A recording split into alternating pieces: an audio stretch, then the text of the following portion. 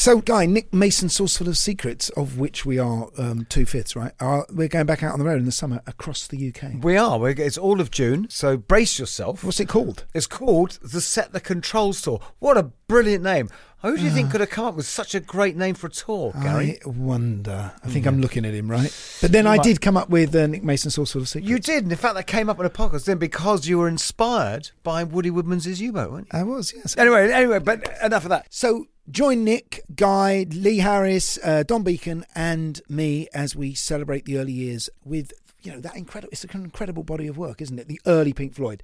It goes up to just before Dark Side of the Moon. Goes up to 1972, with all the film soundtracks, all the Sid stuff you've never heard, stuff that no one's ever heard, frankly. Obviously. Echoes is the big sort of, what is that? What would you call it? Magnum opus. Yeah, I love a Magnum, don't you? Yeah, I never met Magnum. Anyway, tickets are on sale now and you can buy yours at myticket.co.uk. And Kilimanjaro Live presents Nick Mason's Sourceful of Secrets, the Set the Control Tour. Hello, Guy. Hi, Gary. Yes, how are you? Oh, I'm all right. Well, you know how I know I am. how because you are. Let's face it, we've been in rehearsal together all day. So we have. It's been very nice, hasn't it? We've been getting our chops back and it's been fabulous. Playing loud music together. It's very nice. Indeed. So, this week, you know Alan McGee, don't you? I know Alan. I haven't seen met him for a long Alan. time. I haven't seen anyone for a long time, have you? He's our first manager, isn't he? He's our first, but he's manager, label boss, Svengali. It's credible A&R man. Yeah, and scenester, isn't he? He was. It's like the swirling eye of the storm. We're talking about the guy who discovered, Jesus and Mary Chain, My Bloody Valentine, Primal Scream, and of course, Oasis. Let's get him on. Welcome to the Raconteurs.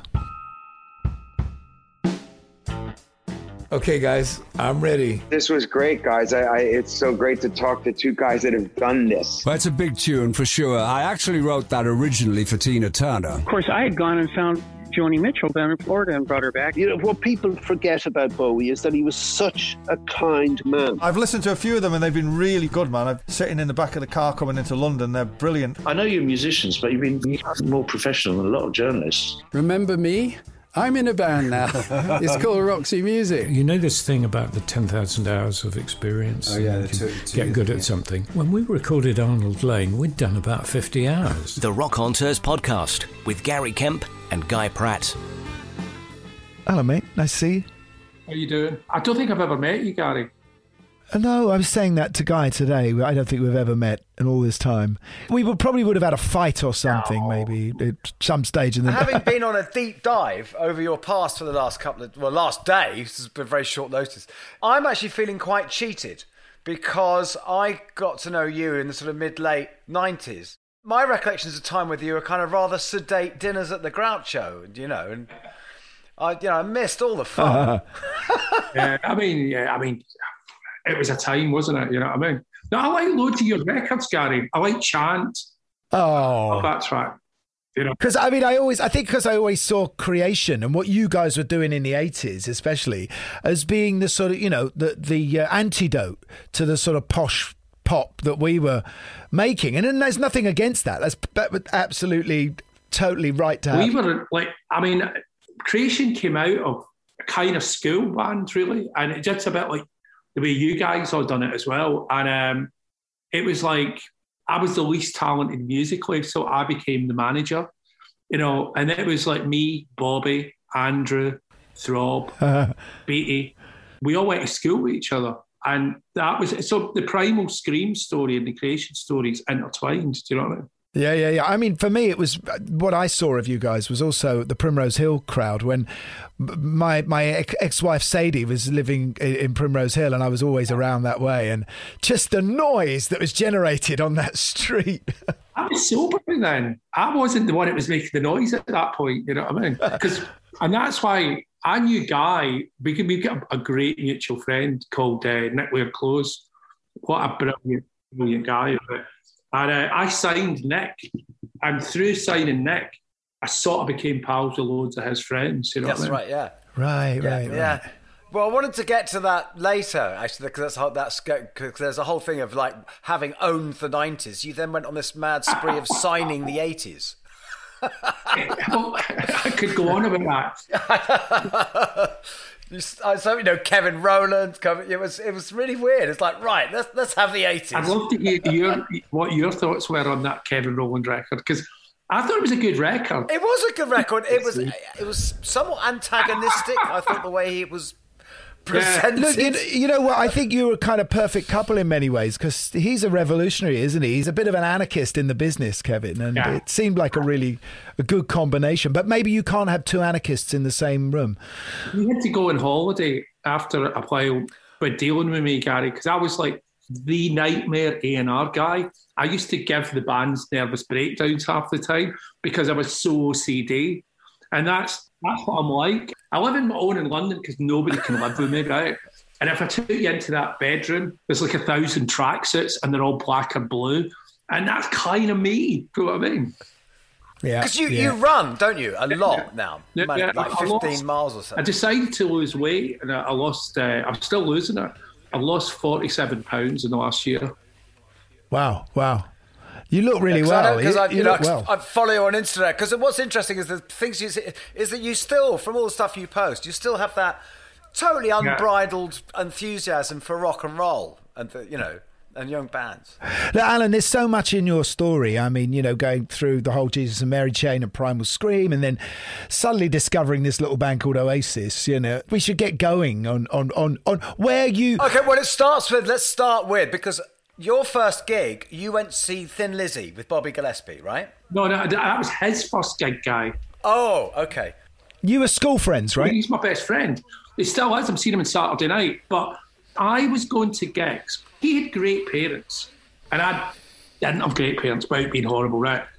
And they didn't care what I did. And I was going to gigs by the time I was 10 or 11. So I saw T-Rex, Bowie, Roxy, Slade, Mud, Gary Glitter, Alvin, so everybody. And then he jumped on my bandwagon because he's a bit younger than me and went, can you take me to see Thin Lizzy? Now, was that the Jailbreak tour? Yep. Because that's the first gig I ever saw when I went with my best mate from school, Martin Glover, who you know as Youth.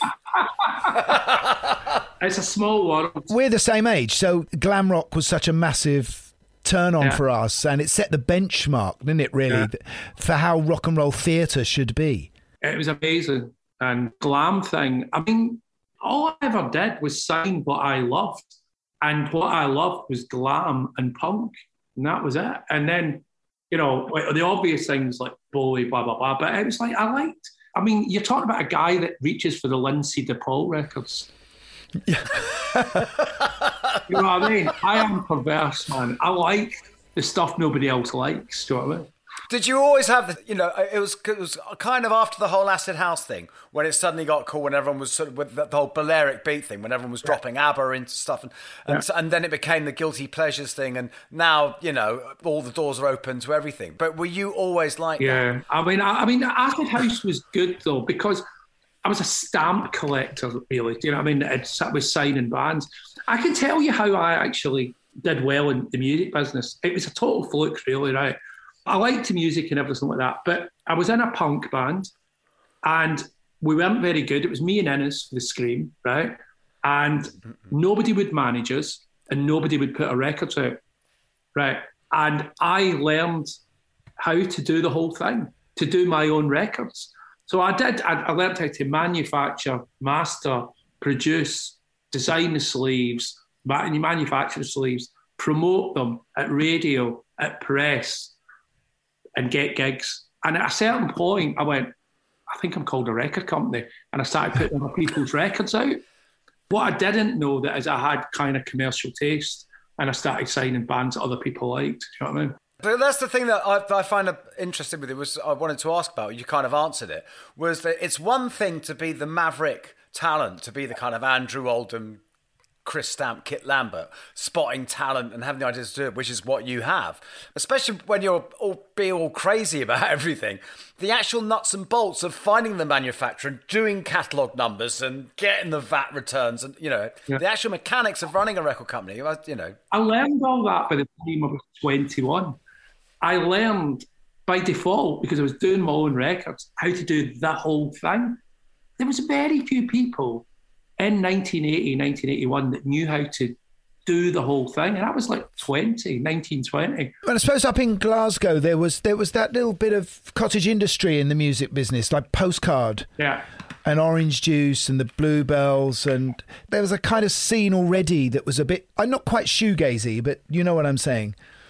Alan Horn was fantastic. We came slightly behind that, and I'm going to say slightly behind it, Gary, 6 months behind it, but it was brilliant. I mean, I don't think we were ever influenced by Postcard in any musical way, but we were definitely influenced by the fact that you thought, if Alan Horn can do it, and this is not slagging him because I like Alan Horn, I must be able to do it. Do you know what I mean? Because he doesn't know anything else that I don't know, you know. But you were in London, weren't you? So, I mean, the labels you were looking at, as well, were 4AD around then? No. I mean, the label I was looking at, to be honest, there was a band called the Television Personalities. Yeah. And they had a label called Wham. I'll be honest with you, this sounds a terrible thing to admit to. I kind of nicked their idea because they were merging punk rock and psychedelia. And I was like, that's a fucking great idea. And, you know, Dan was a utter nihilist and destroyed himself. Do you know what I mean? He's currently ill, do you know what I mean, in a care home. I'm friends with him. I talk to him once a month, you know. But yeah, that's where we started. I loved Wham Records and I started doing it. But like everything, when you start doing it, you become your own thing. And then I found the Mary Chain and it blew up, you know. And what was your club? You had your club, didn't you? That's what I was going to ask. Sorry. What was the scene, as it were? No. Because I mean, you know, obviously this is there's the whole of our. You know, we're making records that based around the Beetroot Club in 1981. Yeah. You know, and there was that whole sort of Steve Strange, Philip Salon scene, Hell Club, and everything. Where were you guys? I mean, I'd just come to London, Gary. If we could have got into your clubs, we would have come, right? Do you know what I mean? we were squatting. We came to London and we were squatting. We were doing gigs with the UK subs. Now, this is me and Andrew. Oh, wow. Charlie Harper. Yeah, and we write songs with Bobby. I tell you a good Charlie Harper story. I went to Public Image about 2 years ago with my son, right? And he loves the UK subs. And this little, like, unicorn walked past, right? And I went, that looks like a granddad version of Charlie Harper. And Dan goes, it fucking is. And it was Charlie Harper. And we were getting selfies with Charlie Harper. But he was 40 then. Yeah, he's about 75. Yeah. I mean, yeah, I remember he came to see my first ever band, which was this month playing at the Trafalgar in Shepherd's Bush. And I went up to say, I think you're great. And he just thought I was some kid and he went, yeah, come in the shop, I'll give you half-price haircut. He's a hairdresser. He is. It was a hairdresser, yeah. We used to play gigs with him. But when you were doing that, Gary, that's what we were doing. What were we into? We were probably into the Jam. We'd started putting our own records out via Rough Trade distribution. And we were learning. I was learning anyway. I mean, I think Andrew was learning to be a great songwriter, but I didn't know I was learning, but I was learning how to, I suppose, run a record company, you know. And of course, The Creation was a band from the 60s. It was a psychedelic British band, wasn't it? Yeah. Oh, and then didn't you then later found out that Robert Stigwood actually had a label called but Creation? that was only when the internet happened. And I put in Creation Records one day and I went, fucking hell, man, I've totally nicked it. It was a label in 1967. I didn't know. So who was the band that really sort of got you started? Was it Jesus and Mary Chain, or was it Primal Scream? Because no, Primal Scream wasn't for a while, was it? I mean, I put out 10 or 11 records on Creation, funded by the club, the Living Room, which is a room above a pub. Where exactly was that? That was North London somewhere. Adams Arms. I tell you who owns the building now, that pub. And you'll laugh. David Beckham and I think it's Gordon Ramsay. You know what I mean? Where is it? It's Adams Arms, Conway Street. No. That's just around the corner from me. Yeah. That's Guy Ritchie's pub. Guy Ritchie, sorry. Yeah. That's where your club was. Yeah, Toffs is all the same. Yeah. Who knows? It was the upstairs room above that pub. That's a restaurant now. Yeah, well, that's where it started. And that's where I put on the very first gigs of the Jesus and Mary Chain, Primal Scream, the Jasmine Minks. And they were all like the third on the bill in that room. Wow. There's a scene in your film about the Jesus and Mary Chain, about how it's your mate from TV Personalities who's just completely out and can't run the desk. And so there's all this feedback. Yeah. And so there was just a complete accident, and that becomes their sound. Well, that's my version of it. I think that's what happened. They would deny that. He's here to tell the stories, Guy, not you to tell his. The band, the Jesus and Mary Chain, look, the reason I think my version's correct is I have the demo from before they recorded Upside Down, and it's like Ramones meets Dr. Mix in the remix, but there was no feedback on it.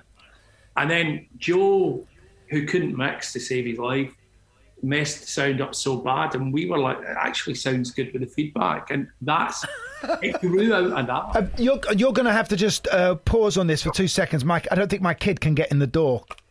Right. Oh, well, actually, I'll tell you something to tell you a story then. Because I always loved Chris Thomas, the legendary Chris Thomas, always told me the story, which I always loved, about how he went to see the Jesus and Mary Chain. And he said the bass player had 2 strings on his bass. Yeah. So he went backstage afterwards and said, "Excuse me, you the bass player?" "Aye, what of it?" He goes, "What's about your bass? What of it?" He goes, "Well, it's got 2 strings." "Aye, what of it?" He said, "Well, why have you got 2 strings on your bass?" He said, "In case one of them breaks." Well, that's probably true. Yeah. What do you think it was about Scotland that was creating this sort of shoegazing dream pop thing that was... What were the influences up there? I think the real truth is, like me and the Primals, the guys in Primals, we were just obsessed with rock and roll. Do you know what I mean? That's why when you're talking about, oh, I bet you, we hated you or something like that, which we never did, right? We were probably jealous of you. We were probably like, these guys are like, they're on top of the pops. And do you know what I mean? And like, they're having it away. They're on tour.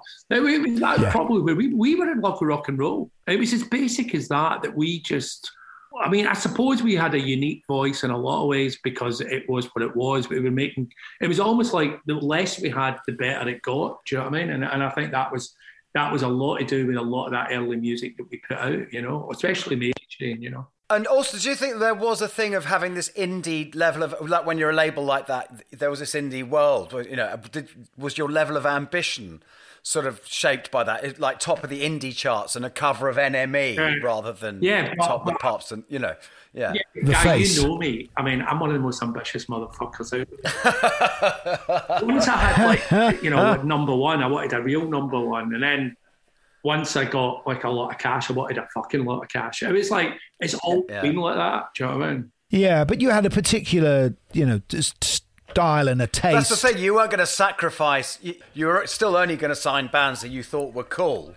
Yeah. Your integrity was important, especially when you're a kid. It is, isn't it? I mean, I think we succeeded on a lot of levels because we just did not know the rules. Do you know what I mean? It actually worked a lot of the time, in business because we just didn't know how to do it. We just made it work for us, and it kind of became a unique thing, So what was the first hit, Alan? Well, the hit bands were Jesus and Mary Chain, then House of Love, then My Bloody Valentine, then Primal Scream. And then we never really started having a lot of hits till about 1990, Gary. But all these other bands, as you said, they all got in the top 40. But what you've got there is you've got some incredible talented people. I mean, Kevin Shields is extraordinary talent, and obviously Bobby as well. So that was your eye. What you were good at was an A&R man, and record companies must have wanted you to join them as their head A&R man. They did, and especially it got really big by obviously the Oasis thing happened, and Primal Scream happened. Screamadelic came out, sold about 3 million. Loveless came out, did about 1 million. Bandwagon S came out, did 1 million, but most of them in America. So then the British music business A&R guys started taking me seriously, and the next band I signed was Oasis. So they actually went after that. U2 were in for that. They were their record company, Mother Records, and Andy McDonald at Godis. But I'd already got a good thing going with Noel, so Noel came with me. And then Oasis, pretty immediately, did 7 million of Definitely Maybe. And then Morning Glory came out, and it did something like, in the first 3 months, it did something like 10 million or something crazy. Look, we should get on to that, Alan, because I think really one of the key changes in your life and changes in music generally was when you fall in love with Acid House and Primal Scream makes Screamadelica and, you know, that whole shift in scene that went on. And we spoke a few weeks ago to Peter from New Order and, you know, they had a similar kind of transition. You had a sort of epiphany and moved to Manchester and you started putting out those records, which is quite ironic, isn't it, that kind of Tony Wilson at Factory, at the heart of everything, kind of missed it. Yeah, well, I mean, I love Tony, one of my friends. How I moved to Manchester it wasn't to do with music, it's to do with drugs. And basically... Take us through it. Well, I went on up because I was big. I've been mates with Wilson since 84, 85. And he'd invited me up and it was New Order and Happy Mondays. And I was, you know, I was off my nut. I'd been doing these in London, but I got on to Ecstasy in Manchester. Had a great night at the Hacienda. He'd opened up the basement of the Hacienda, and it was like it was an insane party, right? Do you know what I mean? And you know, it was like all the pop stars, but on top of that, all the football players of the time. We won't go into names, right? And you know, there was a lot going on. And I phoned Tony the Monday. And I went, I'm moving to Manchester. And he went, Erasmus, who owned Factory with Tony, has got a flat above our office. And I rented it. And then I moved into Manchester where a ton of, I think, 3 or 4 girls. And I just basically partied for about the next year. Do you know what I mean? So I kind of went for the drugs, guys. It wasn't a particular... It was a good musical move because it opened me up. But... I was going for the hedonism, you know. But were you getting stuff done? I mean, you were clearly getting stuff done as well while you were there. That's what's really impressive. Yeah, I was kind of getting stuff done, do you know what I mean? I was probably getting more done than I thought, you know what I mean? I mean, I was making Screamadelica at the time, you know what I mean? Well, no, it wasn't. No, Screamadelica was 89, wasn't it? So, or 90, yeah. Yeah. Did sort of My Bloody Valentine and Kevin, were they all going, you know, Jesus, man, you know, you're losing it. You're into disco. You know, what are you doing?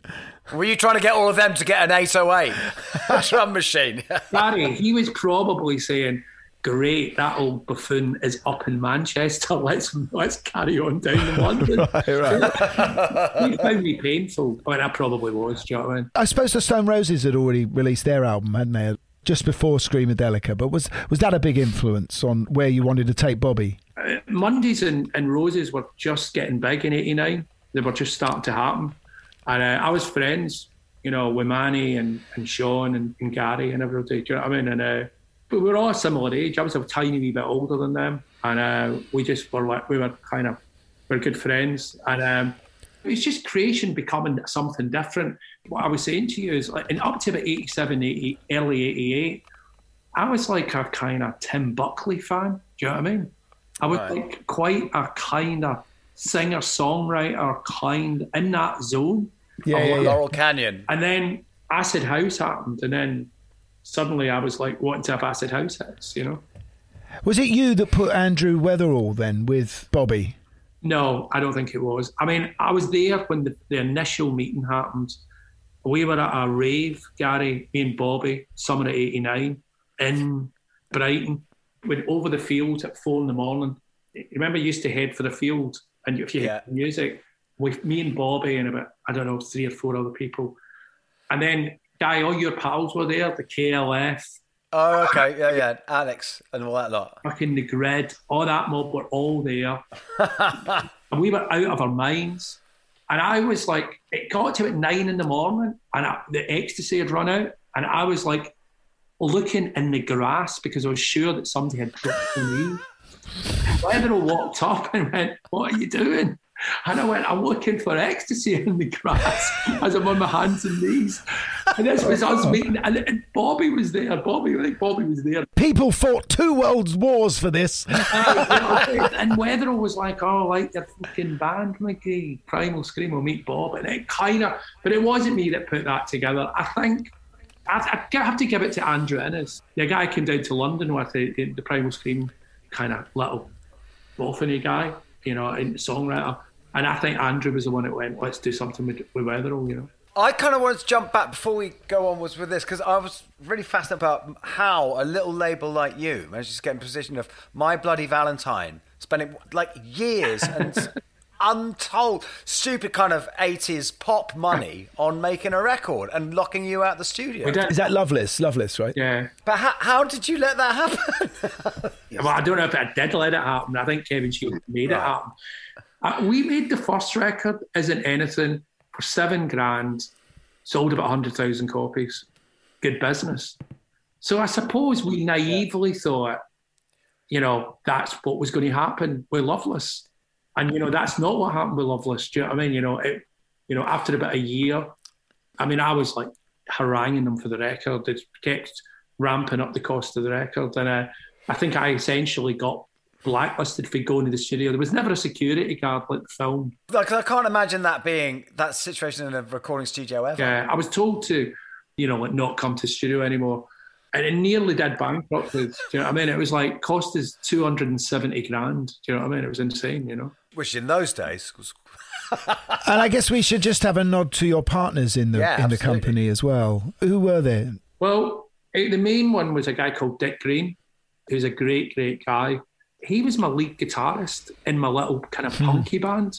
And he was just a guy that, he was less off his nut than me. So he was the straight guy in the relationship, you know what I mean? This episode of Raconteurs is sponsored by AG1, the daily nutrition supplement.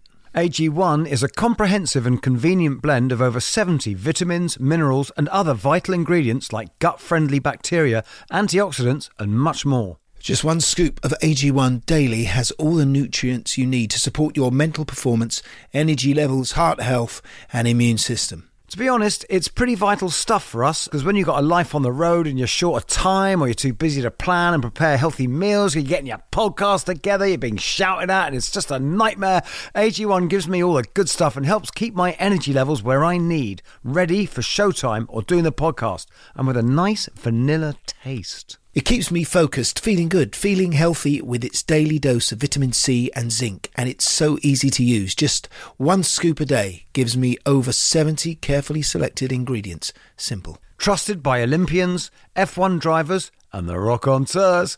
So if you want to replace your multivitamin and more, start with AG1. Try AG1 and a free 1-year supply of vitamin D and 5 free AG1 travel packs with your first subscription. Go to drinkag1.com/raconteurs. That's drinkag1.com/raconteurs. Check it out. So anyway, let's get on to Screamadelica, because I do think this is such an important album, and loaded especially. When was the first time you heard it? How was it introduced to you? Well, it was a track, Gary, called I'm Losing More Than I'll Ever Have. Primal Scream, they come out. I put a couple of indie singles out in the 80s. I'd signed them to Rob Dickens. It went in about 67 in the charts. Half the band left. Then they made another album and I put them back on Creation. And they made a New York Doll sounding record. And this is going into Acid House, right? It was so out of time. And it wasn't actually that good. But they had one track on it. It was genius. And it was called I'm Losing More Than I'll Ever Have. They were touring, but when we started that tour, it was like kind of 500 people a night. About a year later, as we were still taking it round, it was like 200 people a night. It was about to die. And we decided to put out I'm Losing More Than I'll Ever Have. And I think because me and Bobby were going to a lot of clubs, and Bobby was actually pretty much like, is this going to work, McGee? And it was only me being me going, it's going to work. And he looks like a pop star, right? He looks like a rock star. Yeah, the Bob's always looked great. So basically, we go, let's get a mix done. And Innes goes, let's get Andy Weatherall. So we get this Andy Weatherall mix, and it comes back the first time, and there's no Bobby Gillespie on it.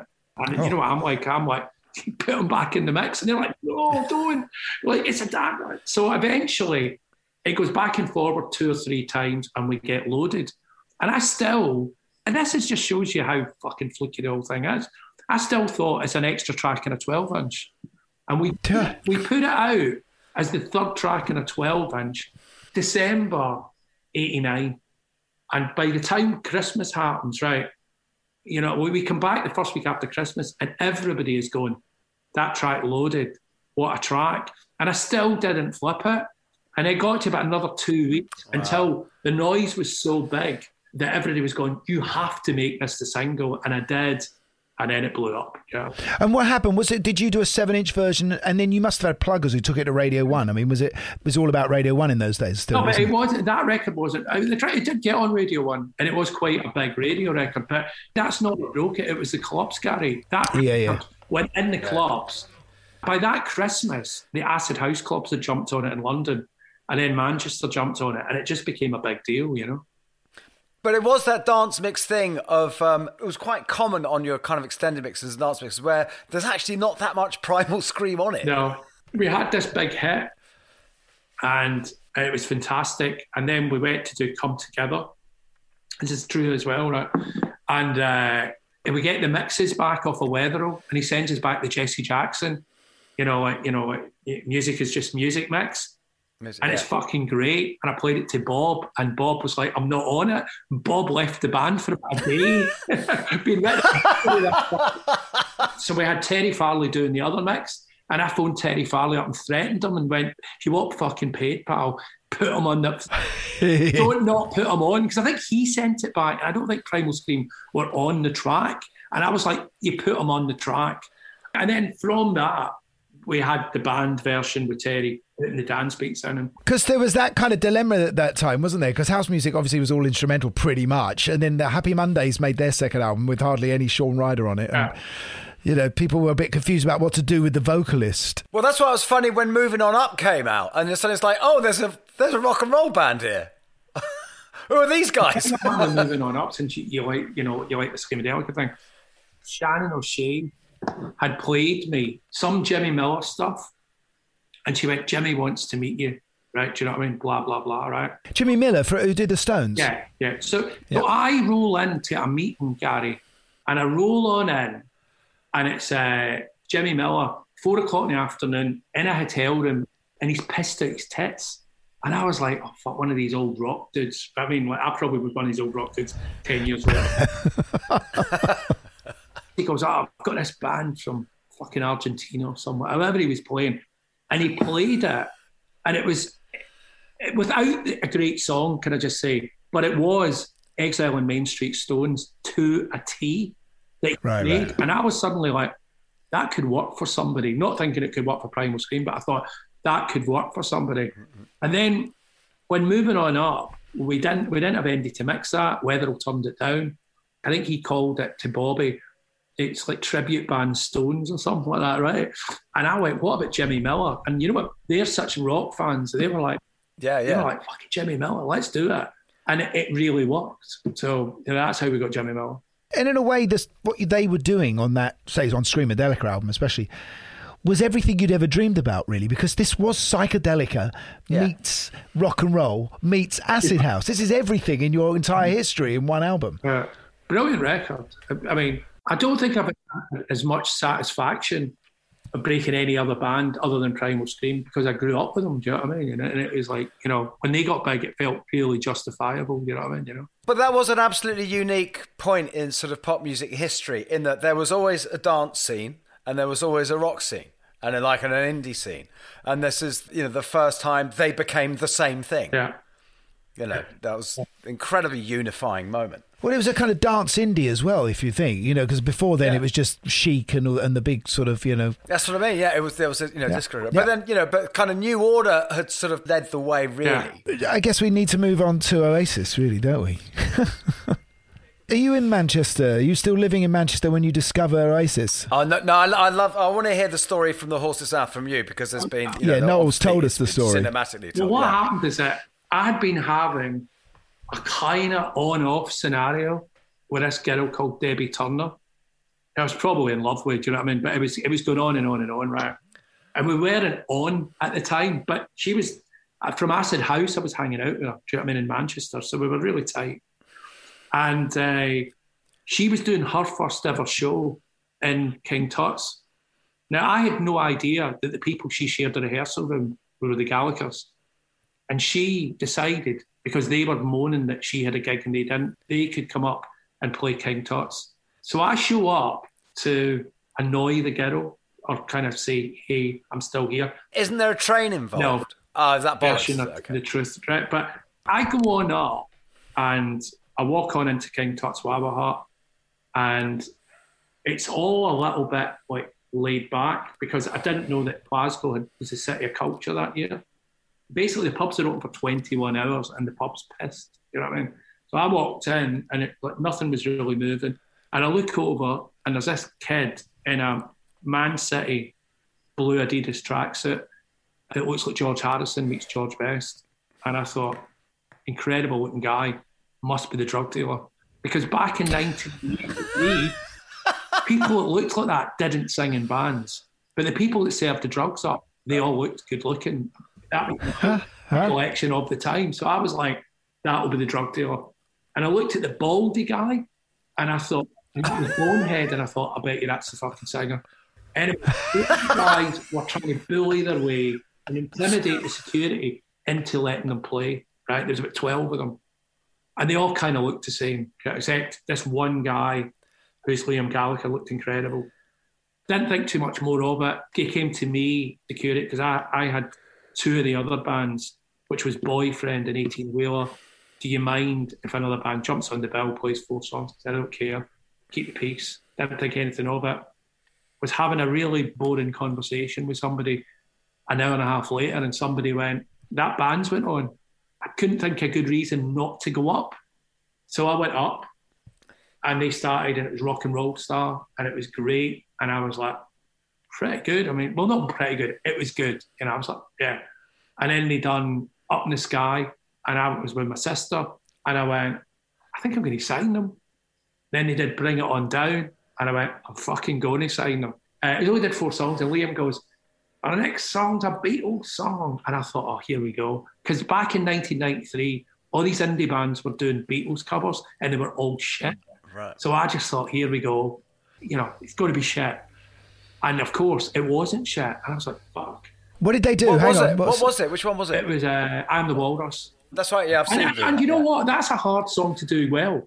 Yeah. So I said to the sound guy, Coyley, who I'd worked with, said, who's the manager? No manager. Like, right, okay. I went, who's the leader? No. Go and get No. And then No trots down about 10 minutes later with a tape and going, do you want a tape? And I went, no. I said, do you want a deal? And he went, who with? And I went, Creation. I think at that point he maybe clocked, oh, that's that guy McGee. You know, we basically chatted for the next 20 minutes about the Pistols and the Beatles. And I said, I'll get you down to London. But I did go home that night. Well, not home. I was in a hotel that night. I did go back to the hotel thinking, I wonder if they're only good because I'm pissed. Do you know what I mean? You know? And I think there was other things involved as well. So I thought, maybe. And then I got them down, and, you know, it was an incredible meeting, you know, 4 days later, one of the best meetings I'd ever had. And at that point, I was just, I'm going to sign them. Do you know what I mean? And why was the meeting so good? Is it because Liam was such a born rock star? No. Oh, so it's just Noel, wasn't it? I tell you what happened, Gary. It's because I was such a rock fanatic at the time. My office was called The Bunker. And walking down to my office in Hackney, above a sweatshop, it was pictures of Lowell George. Yes. George Harrison. Do you know what I mean? It was like all the fucking people that I love, right? Who would have thought Lowell George? Seriously. But I have deep respect for the man. And Noel comes down and I went, what are you into? And he goes, Lowell George, Paul Simonon. There was no way Noel was not walking out of that office without a fucking record deal. And I was like, it's a fucking blood brother. And that was it. We'll sign you. And that was that. We totally shooken it that day. And it was done that we were going to sign them. There's a question I want to ask about that band in that, you know, you said you had a chat with Noel about the Beatles and the Sex Pistols. These were kids, right? So this, in my memory, this was the first time when a band was looking back to be influenced. Because, you know, growing up, being the same age as you, it was always the bands that were happening in front of us that influenced us. Yeah. There seemed to be a shift at that point, didn't there, to sort of archives. Oasis was a strange one. It's like, only because I'm kind of OCD about what I'm into. If you had logically looked about signing that band, you would never have done it. Do you know what I mean? Like Manchester was 2 years previous. Yeah. The music business was totally not about that. And I came along at that point and just went, this is great. I'll sign it. Do you know what I mean? Because I like it. But I don't think I thought it's going to sell 60 million records. I don't think I thought that at all. Do you know what I mean? One would wonder if you saw Nebworth when you saw them at King Tut's. Not at all. I probably thought, I get it out before the Stone Roses, the second album, I might get a gold record a couple of times. Do you know what I mean? So I'm just thinking of what's happening at the time, because this thing of just straight ahead rock and roll wasn't really that. I mean, what was happening at that time? You had Massive Attack, you had Suede, I guess. Yeah. But there wasn't really a focal point, was there, musically? Yeah. No, it was strange. It was because I'd been up in Manchester, and I was really influenced by that Mondays. I loved Manchester. I loved that, and that's what Oasis really were. That's what people miss. But I think there must be, I mean, listen, it goes without saying that Liam had stardom and charisma in spades, and along with Noel's sort of triumphant anthemic songs, this was, a brotherhood made in hell. But there must have been a cultural anticipation for this band, for it to blow so big so soon. There must have been. And when you look at Nebworth and you look at that crowd, and let's face it, this is white working class. Yeah. What was it at that point that was just waiting for lads to walk on stage who looked exactly like them, who swore and behaved exactly like they would like to behave? It was just waiting to be born, wasn't it? Yeah, it was a moment. It was an absolute moment. I remember when I played it to, what's his name? The guy that became the head of Sony Music, Blair something or other, right? And this is before Oasis had put a record out. Before Tony Blair.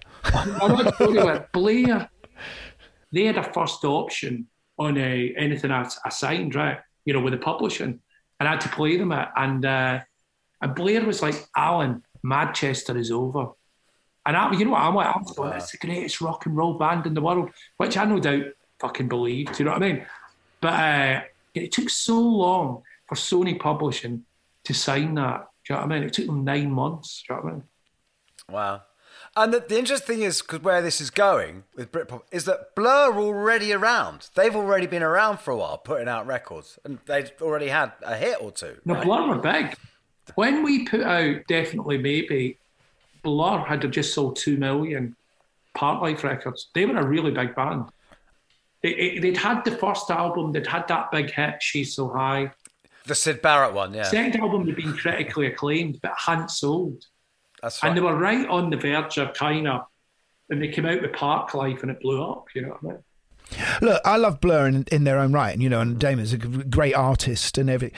But when you think back now, there's no comparison between the two. I mean, they're making absolutely different music. How anyone could put them in the same world is extraordinary. And without any shadow of a doubt, Liam was and Noel were just the bigger stars, And but you know what, Gary? The night that I signed Oasis, I met them, right, in King Tut's Wawa Hut, 31st of May, 1993. I'm going to tell you something that's totally factually true. Liam was very quiet. He wasn't dominating it. He looked amazing, but he stood. What was more impressive that night was the sound of the band and Noel's guitar playing. That's kind of why I did it. Yeah, you're right, because Liam stood very still on stage, didn't he? And almost that was probably part of his shyness in a way, not knowing what to do with himself, where, someone like Bobby was doing the whole Jagger thing. Yeah, it was. Liam now stands still, but he dominates the stage. It wasn't like that. He was standing still, just singing. He wasn't throwing it out there. Do you know what I mean? Mm-hmm. And it was, the sound of the band was real. They could really play. By that point, they were really rehearsed, and do you know what I mean? It was good. So what was the timeline there? How fast did it move with you? The album happened very quickly. Well, I found them. Took about 3 or 4 months to sign them. There was lack of money with us. Eventually, we put it through a Sony company. I had English rights. I owned the whole of the England thing. And then I was paid 4 points for an override for all the other records outside England. So it was a good deal for me personally. That's the way we done it. Do you know what I mean? And because I didn't have the 40 grand to sign them, so I had to go and get some money. Do you know what I mean? And that took 4 months. And by that point, I had got America interested. So we had a worldwide kind of release idea, you know. Because you had a relationship with Seymour Stein, didn't you? I love it. So I wondered if he was a sort of like mind, I guess. That's Sire Records, isn't it? Talking Heads. Maverick, sort of Sire Records, yeah. Signed the Ramones and Blondie. He signed off me Primal Scream, Ride, My Bloody Valentine. He had a real great run with me. But I think when I wanted to do a label deal, because we were going bankrupt at the time, I don't think he thought there was much more juice in it. Do you know what I mean? So, you know, he didn't want to give us whatever we were looking for, which probably wasn't that much. And Sony came in and then done this deal, and it kind of all worked out. As Oasis, I mean, it was absolutely huge. Did people like Kevin and Bobby, did they feel like a bit let down? Were they sort of like, oh, you now you've got a new kid in town? And was there any of that going on with your other acts? Look, yeah, Bobby, I think, really felt it, but we've never really talked about it. Get him on your show and ask him. Do you know what I mean? You know, we'd love him on the show. By the way, when you see him on Saturday, please tell him to get in touch. Yeah. I'll tell him. But he probably really felt it. Kevin was gone by that point. But the thing is, you've got to keep in context. You two. Oh, yeah. Kevin was starting his album that would take 20 years, right? It was, but think on this, guys. It's like Oasis were like, they were 20 times bigger than any of these other bands. Literally 20 times bigger. Yeah. You couldn't be in a bad mood about it, no matter who you were. That's just a thing. Yeah. Yeah. It was because when we had Noel on, which is brilliant, and I told him how I'd gone to Main Road to because there was that lovely thing which he confirmed for me, that he'd gone to see Floyd at Main Road, and that was when all the Acid House generation got into Floyd, which is, well, I'd seen it. And I remember that when they played Earl's Court, and he said, mate, think we're here, man. Pink Floyd was here only a year ago or something. And so I went to see him with David Gilmour at Earl's Court. And it was incredible how they were tracking. Yeah. Yeah, I mean, it was incredible. You know what I mean? I guess, when you're on a lot of drugs and you're doing a lot of drugs, you need to hit rock bottom before you decide you're going to, stop. But you're on a lot of drugs, and then you have this massive hit band come on, and it's all working for you. But how did you keep the balance? At what point was Oasis already up and running? Had that already happened? When we got Owen in, I went into rehab as we were struggling with the mixes. Noel and Marcus were bringing me Owen Morris mixes into rehab. I'm saying, McKee, listen to this. I was like, yeah, it's great. It was kind of mad. The Oasis thing's not seat of the pants because it's right. When it's right, it's really right. But there was a lot of it that it was haphazard, You had a crash in America, didn't you? Yeah. And then I went off, Gary, for about 9 months, and then came back, and then I've managed to stay, off drugs since then. Congratulations. Yeah, well done. Well, actually, it does, because you did say earlier, I'm just wondering how when you saw Oasis said I want to give him a deal, and waking up the next day and thinking, oh shit, was that because I was pissed and I was high or whatever? Has that happened? Are there bands that you've woken up and gone, oh no? Yeah, it is. I remember them. Don't expect you to say who it is, because obviously that would be crushing for them. I had an absolute bender one night, and I signed this. It was almost a Depeche Mode tribute band. What were they called? Counterfeit. Luckily, nobody remembers it, right? And I put out this 12-inch 1989 coming off the back of like a really good weekend. I'll sign you and I'll put it out. And then literally 6 weeks later, okay, what have I done? There was a few like that. Do you think people were at parties going, no, give it another couple of hours, then we'll approach you? Send in the dealer. I mean, you're, famously, you didn't like the establishment of the record company, and, you were staunch indie label owner, manager. Suddenly you're in number 10 Downing Street. Yeah. I do love that. That was quite an extraordinary moment, wasn't it, in cultural history? You and Noel and Tony Blair. Gary, I was like, it's a long story, but it's like... Go on then. Go on then. Go on. That's what we're here for, mate. So I'm at Nebworth, and I've been in the Labour Party for 2 years, right? Because I've got clean now, right? And I'm at Nebworth 2 years later, right? It's the second night, and there's these wee guys. I tell you who one of them is, and you'll go, no way, right? A guy called Derek and a guy called somebody else, right? And Derek is Derek Draper, who has just come out of the coma. You know the TV presenter's husband? Yes, of course. Yes. Well, that's who Derek was. He was actually Peter Mandelson's or Gordon Brown's PR guy. So anyway, Derek comes up to me and goes, "Are you Alan McGee of the Labour Party?" And I went, "I am." And then I went, because it sort of worked out, I think he's in the Labour Party, this guy that's just done Nebworth with this big fucking band. And I said, "Yeah, I am." And he went, and I said, "And you haven't given me my wee Labour card. If you take my £15, but you never gave me my card." So they were like, right. And that was like Sunday. And then I think the Monday, I got a phone call, and it was like, Margaret McDonough, the General Secretary of the Labour Party for Alan McGee, on the tannoy, on the office thing. So I picked the phone up, and she goes, "Oh, can I come round and see you?" So she brings me my Labour card, and then she goes, "We want to ask you a direct question. Will you help us?" And I'm like, "Well, what capacity?" And she goes, "Just get involved and help us do it." I'm like, "Okay, I will." And they went, "Okay, what do you want to start?" I went, "Can Oasis play the youth party comes in Blackpool?" I went, "Okay, when is it?" And they go, "Saturday night." And I was like, "Saturday night? This Saturday night?" Or 2 Saturday nights, maybe it's 2 Saturday nights. Anyway, I phoned Noel, and Noel was like, knackered and blah, blah, blah. "Just give them a platinum disc, McGee." I went, "All right, okay." A platinum disc, and there's like, Creation Records and Oasis give Tony Blair and the Labour Party platinum record, right? And I bowl up to youth conference, meet Tony Blair, and give him this fucking disc, right? And that was the beginning of them trying to bring me in.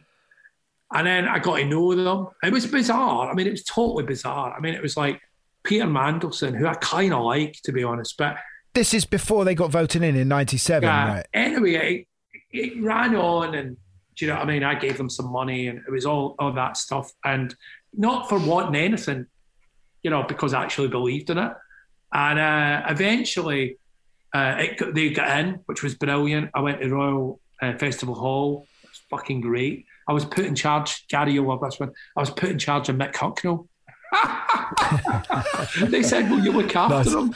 Nice. Before that vote in 97, I was doing the same sort of thing. I was going up and doing a few of the, the conferences, and I mean, we were all trying to help. We'd all been sick of the government that we'd had for so long. I can vouch for this, Gary. I remember you going out and knocking on doors, canvassing. Yeah, you are. Man. So then they said, "Do you want to come to 10 Downing Street?" I never thought Noel would come. Right? You know what I mean? I had to ask him. They said, "Oh, do you bring Noel?" And, and I was like, yeah, I'll ask him. And I said, "Do you want to come?" And then he came back and went, "Yeah, I'm going to come." And I was like, I was kind of gobsmacked he wanted to come, but I was like, "All right, come." And then he goes, "I'll pick you up in the Rolls Royce." And then we trotted off with my wife and Meg, his missus, and we went and done it. I've got to be honest, I went because I'm Scottish. I went because I thought, I'm never going to be asked back to this ever again. So I may as well see it. And I did, and I've never been asked back. You know what I mean? There's that extraordinary sort of overheard thing, isn't there? When Noel says something to Blair about how'd you stay up all night, and he says probably not the same way you did.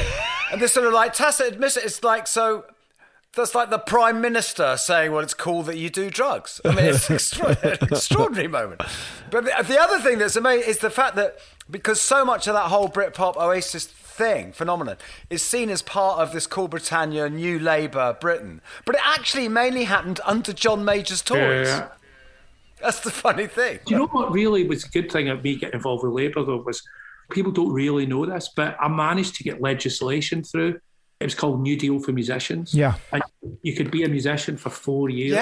Yeah. And as long as you could prove you really were a musician, they would pay you your money, but not going to get a job by being a musician. That got put through because I kind of got in with Labour. So I suppose... do we know if any bands came out of that? I think a few bands. I think Libertines. did that deal. But it's funny because what we all used to do was you'd be on the dole and you just had to come up with the most obscure job that you could do so that you couldn't get one. I remember Youth said he was a shepherd. That's how we used to get his dole. But he probably was. You ended up selling Creation to Sony, right? Yeah. Why did that happen, and how did your bands react to that? We were going bankrupt in... How could you go bankrupt with Oasis, as big as they were? Oasis, because we went bankrupt because we had no seed money. Do you know what I mean? So there was never any... We didn't start with anything. It was literally a punk label that got bigger and bigger and bigger. Was it literally just go and see the manager at the local bank? Is that how you made things happen? It was a bit worse than that, dude. It was more like we'd always owe pressing plants $250,000. And, do you know what I mean? And that went on for 6 years. Do you know what I mean? We never paid 1 month, and then, do you know what I mean? So we always owed 2 or 3 months. Do you know what I mean? Yeah. Instead of owing 90 days, we owed in 120 days. It was like, so the debt was always humongous.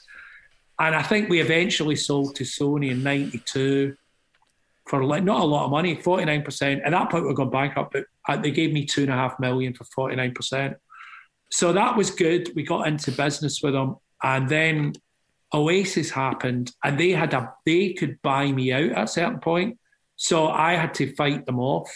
And then we changed the deal to that they put money down against eventually buying me out. Do you know what I mean? So they paid me a whole ton of money after Oasis. And it ended up, I did great out of it. But, do you know what I mean? I wasn't Clive Calder. It wasn't, in some ways, it didn't reflect the massive band that I'd brought them. Do you know what I mean? But it was still great. You know what I mean? It was still good. But I can imagine Noel and Liam not being so concerned. But I suppose the guy that has been part of this story right from the beginning is Bobby Gillespie. Yeah. And suddenly Bobby's no longer in your indie label. He's now signed to Sony, and you've gone. How was it for him?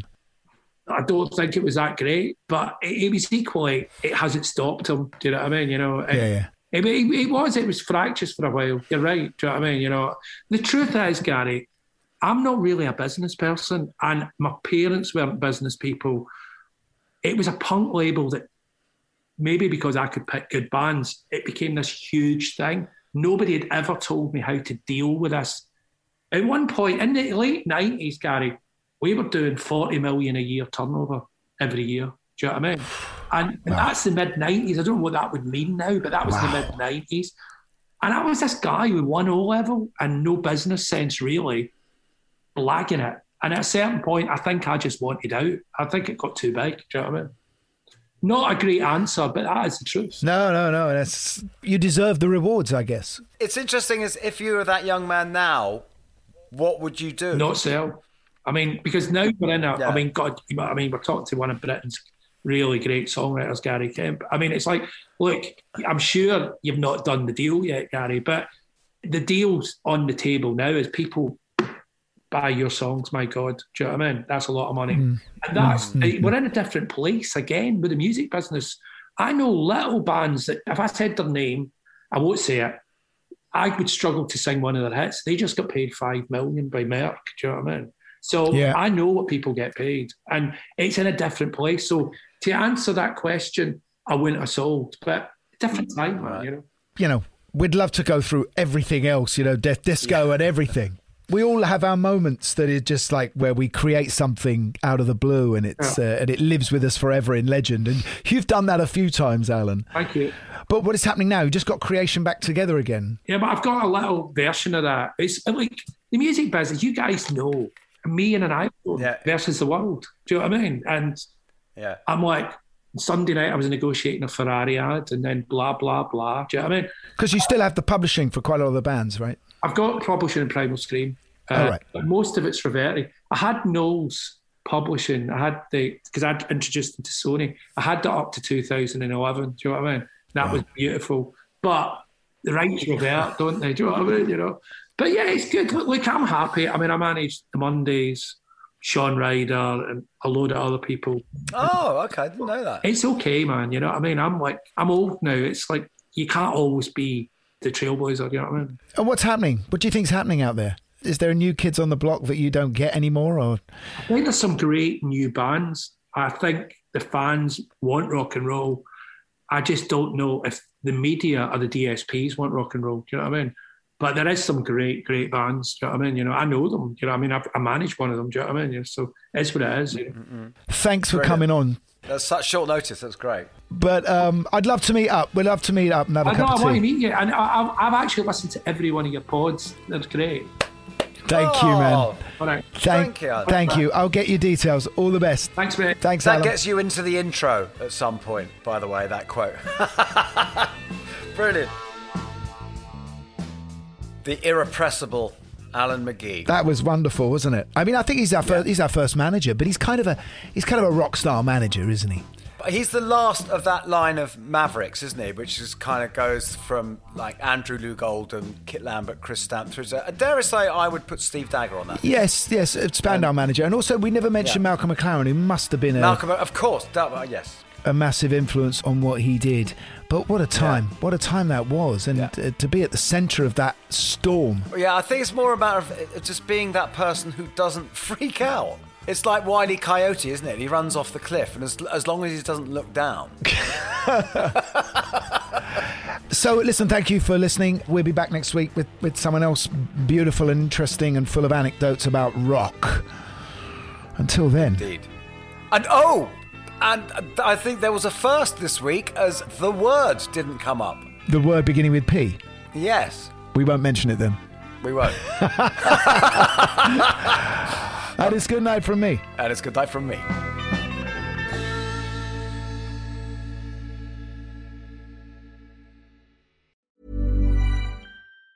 Planning for your next trip? Elevate your travel style with Quince. Quince has all the jet-setting essentials you'll want for your next getaway, like European linen, premium luggage options, buttery soft Italian leather bags, and so much more. And it's all priced at 50 to 80% less than similar brands. Plus, Quince only works with factories that use safe and ethical manufacturing practices. Pack your bags with high-quality essentials you'll be wearing for vacations to come with Quince. Go to quince.com/trip for free shipping and 365-day returns.